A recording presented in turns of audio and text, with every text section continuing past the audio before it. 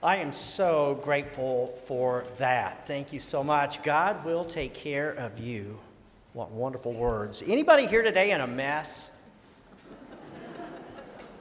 We can get ourselves in a big pack of trouble very easily, can't we?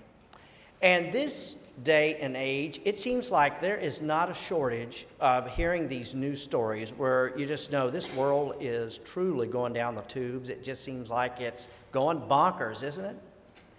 And here's one for you that I saw some time ago where there was a youth pastor that was charged with calling in a bomb threat to his church. Have you heard about that?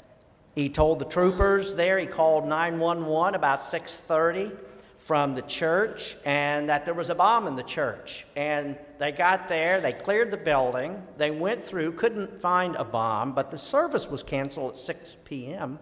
or at 7 p.m.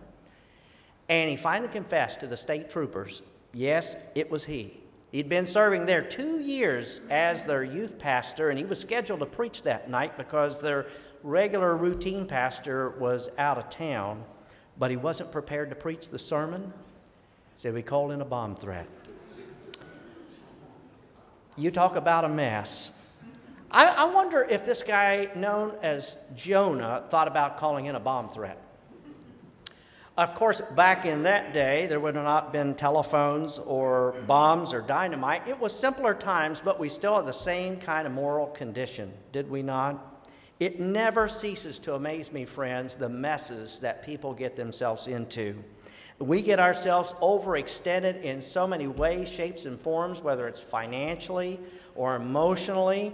And one question I think that I hear more than any other these days is, how in the world did I get in this mess?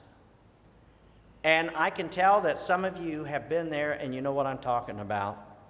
And that's what we're going to talk about today. How did I get in this mess? Because oftentimes the answer is that we try to live outside of God's will. And when you ignore God's will, when you refuse to live by godly principles, I'm going to tell you today, you are just asking for trouble in your life. And nobody illustrates this better than the guy known as Jonah. He's a classic example of somebody on the run from God. And that's what we've been looking at all month long here in the middle of this summer, is running with God. Because you know today that so many people are running away from God. They are running from God.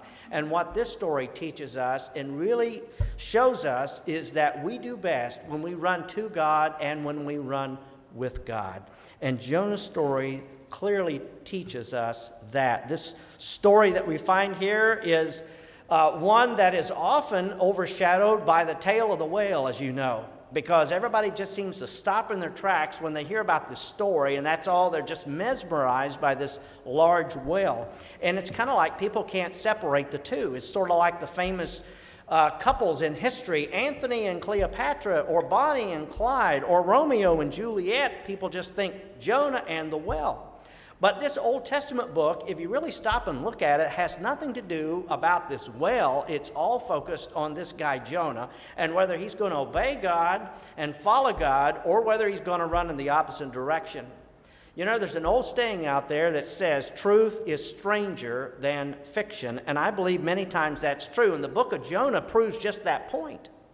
When a person catches a fish, regardless of how large they say the fish is, we just tend to agree and accept that as truth. But if a fish catches a person, we tend to think that's fiction.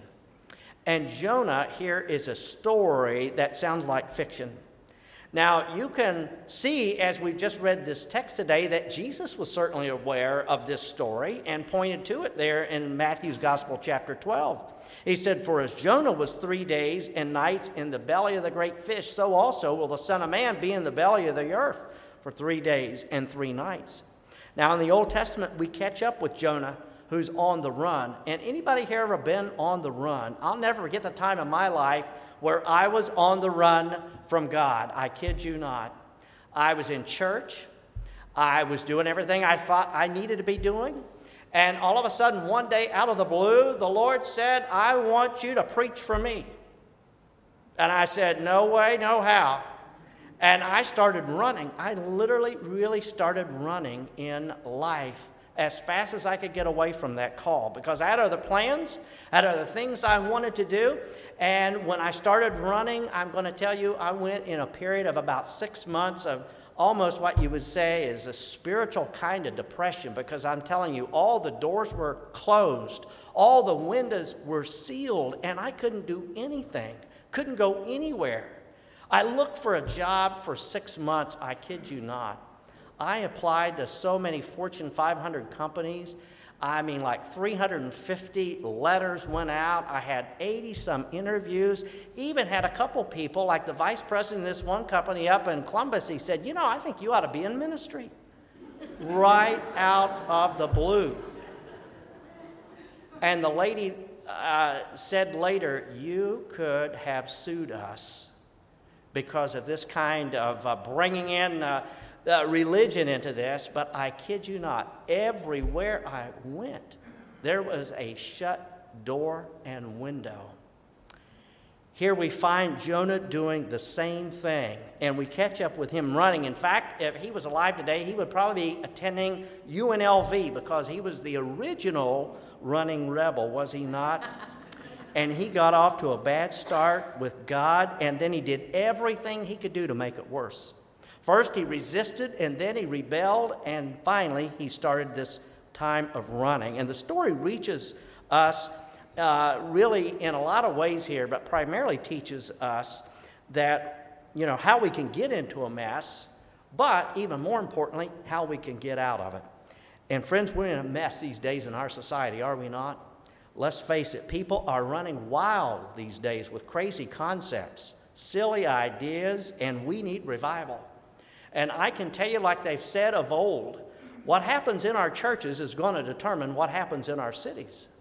And are we going to preach the gospel? Are we going to tell people the truth? Are we going to offer real hope to people? That's what Jonah was tasked with doing. And you can't run from God, and you can't hide either. It kind of reminds me of that old tale about the young boy that was out. Just this tiny kid, he was riding his bicycle in circles around and around and around and around the block. And finally somebody asked him, what are you doing? Where are you going? And the little boy said, I'm running away from home. And they said, running away from home? You're never going to get anywhere just going around the block. And he said, my mom won't let me cross the street. And friends, that is exactly what happens, is it not, when we try our best to run from God? You will not outrun from God, and you cannot hide from God. There's no place that you can go to escape. Now, when you make sense here of God calling you to do something, you better respond, and you better run with God, because if you don't, your life will become one problem after another. And in Jonah, we learn a lot of lessons. I trust that you've had a chance to revisit this 4-chapter book of the Old Testament, which is such a blessing to us as believers. And I'm going to tell you, it is just so relevant, is it not, to our day? Some people talk about some of these prophecies that took place back in the Minor Prophets. They're like so far out in advance of things that are happening in our world at the time, but how relevant it is for us today. But notice some of the lessons that we glean from this. First of all, there is a disobedience here that brings discipline. That's clear in this story. It's a call of God on the life of Jonah. There's a call to go to Nineveh, but then there's a cry against it. And we all have that. It's human nature. That command seems so simple. Go to Nineveh. It was indeed a great city. This was the capital of Assyria at the time. I mean, the king's palace, they say, was something like 5 acres, had 71 rooms. Even the hallways were like 180 feet long, 40 feet wide. It was an amazing kind of thing, an incredible complex. And this city here, back in the day in this empire, was enclosed, they tell us, by something like 8 miles of walls, 15 gates, and had a population of something like 250,000 people. Some say even larger than that in the surrounding community. But it was a wicked city. These people were going wild. It was riotous living. In fact, if you have the Living Version of the Bible and look in there in verse 2, it says, their sin stunk to high heaven. Maybe you can smell something like that today in our world. The evil here in this day had become so putrid in the nostrils of a holy God that he decided to send a preacher by the name of Jonah to give them a choice, either repent or face retribution. But there was a problem. Jonah didn't want to go. We call it, in fact, a complex that we can note today, even in our world, among our modern day churches, the Jonah complex. This attitude, oh yeah, we need to send somebody to do it, but not me, I'm busy. This was the idea of Jonah, and we face it today, the Jonah complex. And so Jonah became a guy on the run, and he was running hard too. The Lord just asked him to go about 500 miles, but instead he takes up and goes to Tarshish, headed west 2,500 miles. And these are crucial cities. Nineveh here represents the will of God, and Tarshish represents our will. And you know what? Every day we all go to one or two of these cities. You're either going to go to the Ninevehs of life or you're going to go to Tarshish. God allows you to make the choice, but we need to remember every time you choose Tarshish over Nineveh, there's going to be a cost.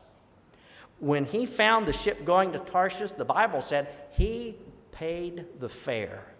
And I remind you today that God does not want you to blow your life. God doesn't want you to waste your gifts. He's got a plan for your life. He's got a purpose he created for you. He has blessed you with incredible gifts, a fantastic gift set, and he's calling upon you to serve him. I remind you today that God does not want you to blow your life. And I know some people have been paying the price for a long time. Maybe that's you today. There's an emotional strain. There's a spiritual strain that really eats at the heart of someone when they start running from God. I love what it said in chapter 2, verse 5. Here's a guy that's down at the bottom, and it says, seaweed was wrapped around my head. I can imagine this guy being bummed out at the bottom of the sea. Everything's falling apart, and maybe you feel that way today. Maybe your life, you feel, is in shambles, and you've been running. Your life, it feels, is coming apart at the seam. What will it take for God to get your attention? Are you waiting for the seaweed to start circling your head? Don't waste your life, but instead use it and make it count for the purpose that God intended for you. God cares enough for you that he's going to use any means necessary to gain your attention. And whenever you run with God, he pays the fare. But whenever you run from God, you're going to pay the fare. And we need to remember that when we run from God and we disobey God, the trip is always going to be longer and more costly, and it's going to be more difficult. Evil will take you farther than you want to go, keep you longer than you want to stay, and cost you more than you want to pay. This is a story that we find repeated in the New Testament, and we find it even in our own lives. Because Jonah's disobedience here, everyone experienced God's discipline. If you notice in the story here in chapter 1, it tells us the storm arose and the people became frantic. What are we going to do? And they started tossing their food off, and one box after another, and all the cargo went over into the sea to try to save themselves from this incredible storm. And finally, Jonah sizes up the situation. He said, well, you better toss me over because I'm the one that's running. And they did. And that's what they wound up doing, tossing him over into the sea. Kind of makes me mindful of the guy one time, the captain on board the ship, and he said, you know, anybody here know how to pray? They were in a storm. Things were being tossed to and fro all over the deck. Anybody here, anybody at all know how to pray? And this one guy pipes up and said, yeah, I can pray. And he said, good. You start praying, the rest of us will put life jackets on because we're one short. Disobedience, my friends, is like that. But you know, aren't you grateful it leads to deliverance when we turn and start running to God? And that is where this story starts heading. Deliverance brings devotion.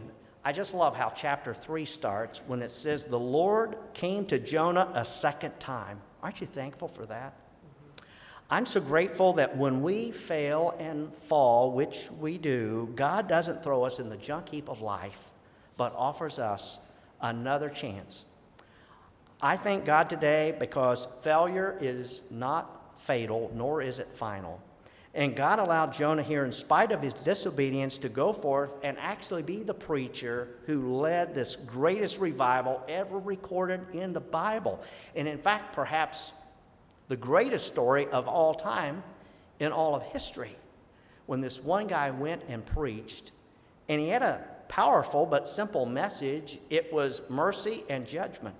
And Jonah began to enter, the Bible says, into that city on the first day's walk, and he cried, "Yet 40 days, and Nineveh shall be overthrown." And now notice they had 40 days to get right, and that was mercy.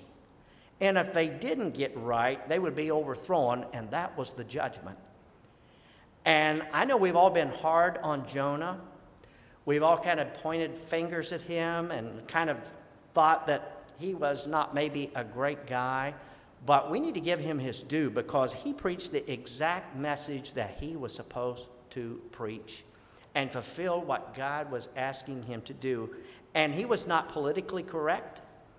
He was not a seeker-sensitive kind of guy, but he let it fly. And let me just tell you, that's what we need to do today, do we not? And in fact, that's the battle cry I'm going to pick up, is to let it fly. Because that's exactly what Jonah did here. It's what God calls us to do. He says, "Arise and go to Nineveh, that great city, and preach the message that I tell you to preach." We need the whole counsel of God today. We need the story of love, but we also need the story of God's wrath. We need the story of heaven, but also to know that there is a hell, and that there is mercy, but there is also judgment. And then lastly, we take away from this text today this incredible moment of devotion that really brought delight.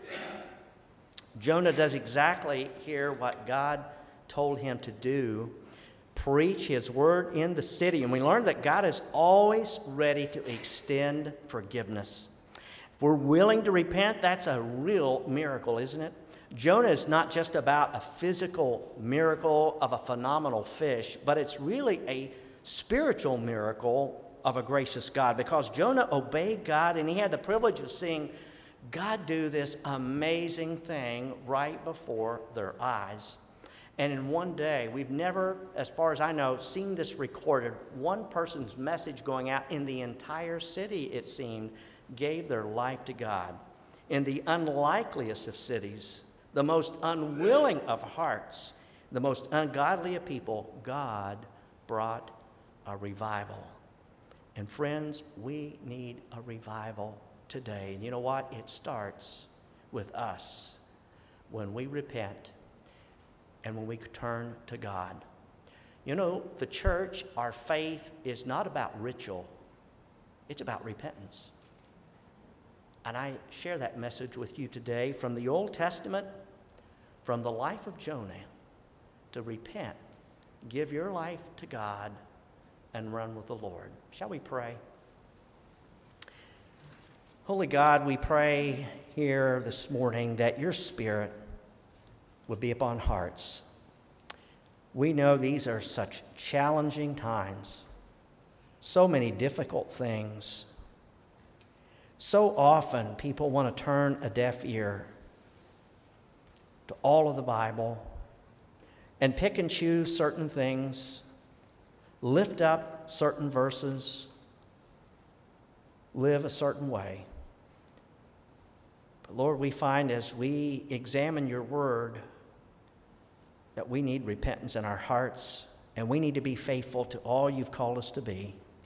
So we pray, God, as we come to this moment, that, Lord, if there is repentance that's needed here in this place today, that hearts would turn to you, that lives would be surrendered to your will, and that we might start to run with you. May we cast aside that Jonah attitude, that complex, letting someone else do it, and let us start running the race that you've called us to use the gifts and graces that you want us to, and to bless other people with your word. So hear our prayers this day. We pray in the name of Jesus. Amen.